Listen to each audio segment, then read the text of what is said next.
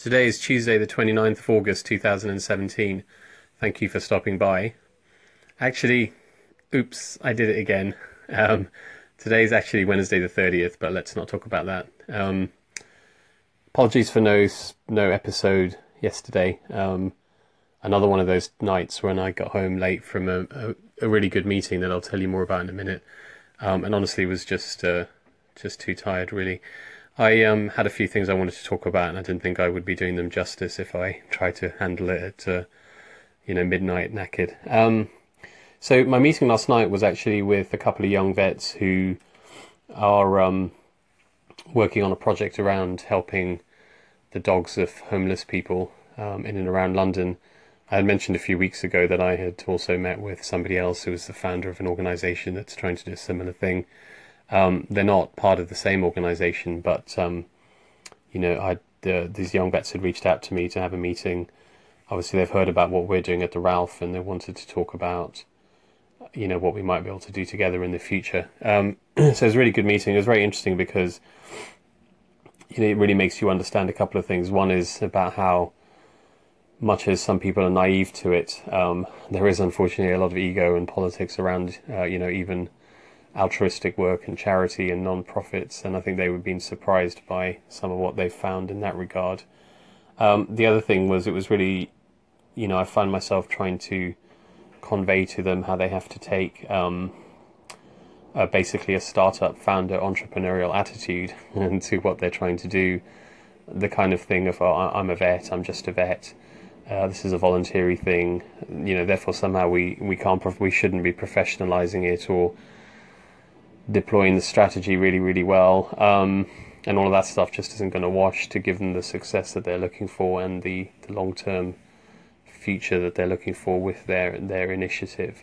So it was a very good conversation, and obviously we will stay in touch, and we'll see with when the Ralph comes along in a year or so whether or how we can help them. So that was kind of cool. The other thing yesterday was I finally managed to publish the Android version of my emergency medicine app. I'm waiting for confirmation that it's definitely available in the Google Play Store, and will then, publicize it far and wide. And that's certainly a milestone in, it's been something that's been hanging around for a long time in terms of the development of the Android version and then getting it finally published. So hopefully that is at least a job half done, because the promotion and letting people know that it's available will be the other half of the job.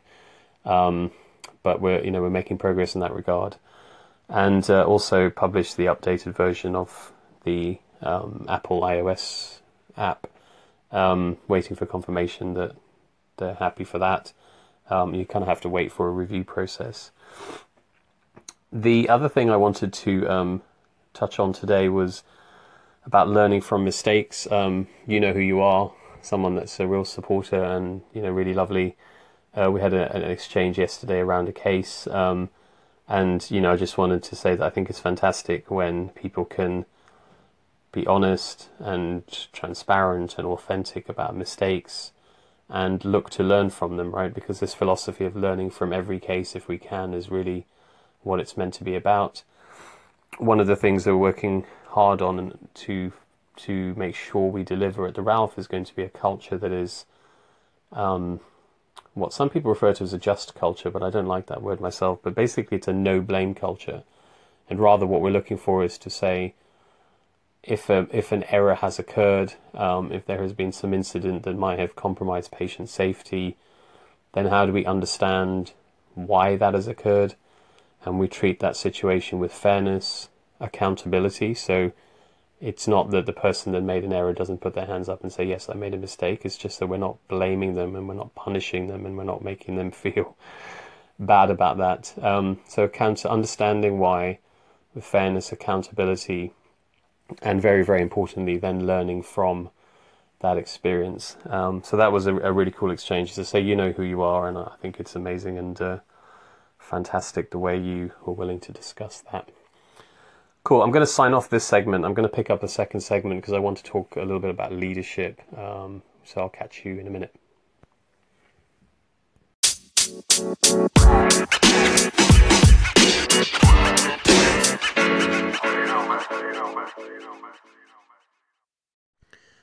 Okay, so I'm back. The other thing that happened yesterday was I mentioned a while ago that we're working on the designs around the hospital, and I think I took them to a place where I felt relatively comfortable with them.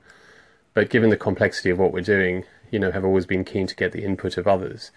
And so earlier in the week, I'd sent out the designs to a number of people to get their views on them, find out what areas they felt might be able to be improved, hopefully stand up to scrutiny for why some things are the way they are. And, having that sort of collective input in terms of trying to make sure that we do get the best version of the designs that we are able to within the circumstances and constraints of, the hospital's physical structure as it currently exists, and also, what we're able to fund. But it kind of led me on to thinking about leadership, which coincided with an article that I came across yesterday that I thought was very relevant and resonant to me as an individual, because it sort of speaks to the style of leadership that I sort of feel naturally most comfortable with, but I've never entirely been sure whether I should be doing something different or not in some ways. So I wanted to just read you some clips off,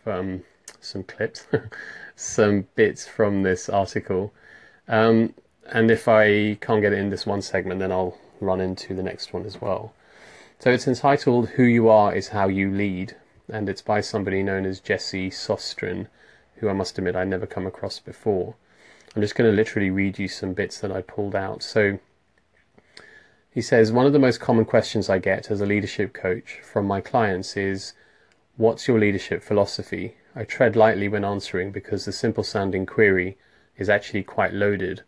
There's a real problem with this question because there is no unified philosophy of leadership, no one-size-fits-all mantra. Although textbooks can explain the differences between autocratic, participatory, and laissez-faire modes of leadership, once you identify with a core concept, I tell people what to do, I involve people in what's important, I trust others to do what matters, personalization and nuance is lost.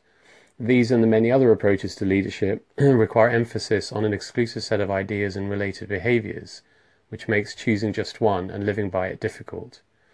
To work around the limitation, emerging leaders are often advised to adapt a blend of styles, using a rotation of condition-specific leadership approaches to match the changing circumstances around them. Think of this approach defining your philosophy as situational leadership. Although this may sound better than just pick one, it can feel like too big an ask, especially for top performers in high-demand organizations who don't have the time or margin for error to engage in long cycles of trial and error and reflection in order to get the mix just right. After years of coaching and careful contemplation on the matter, I answer the question like this. An effective leadership style isn't a blend of academic theories or a sequence of buzzwords that resonate with you, or even that resonate with me. It's the simple act of you being who you are in the company of others. It's what you've experienced, who you are right now, and who you aim to be. Simply put, who you are is how you lead. To grow into your best version of a leader, start with a commitment to authenticity.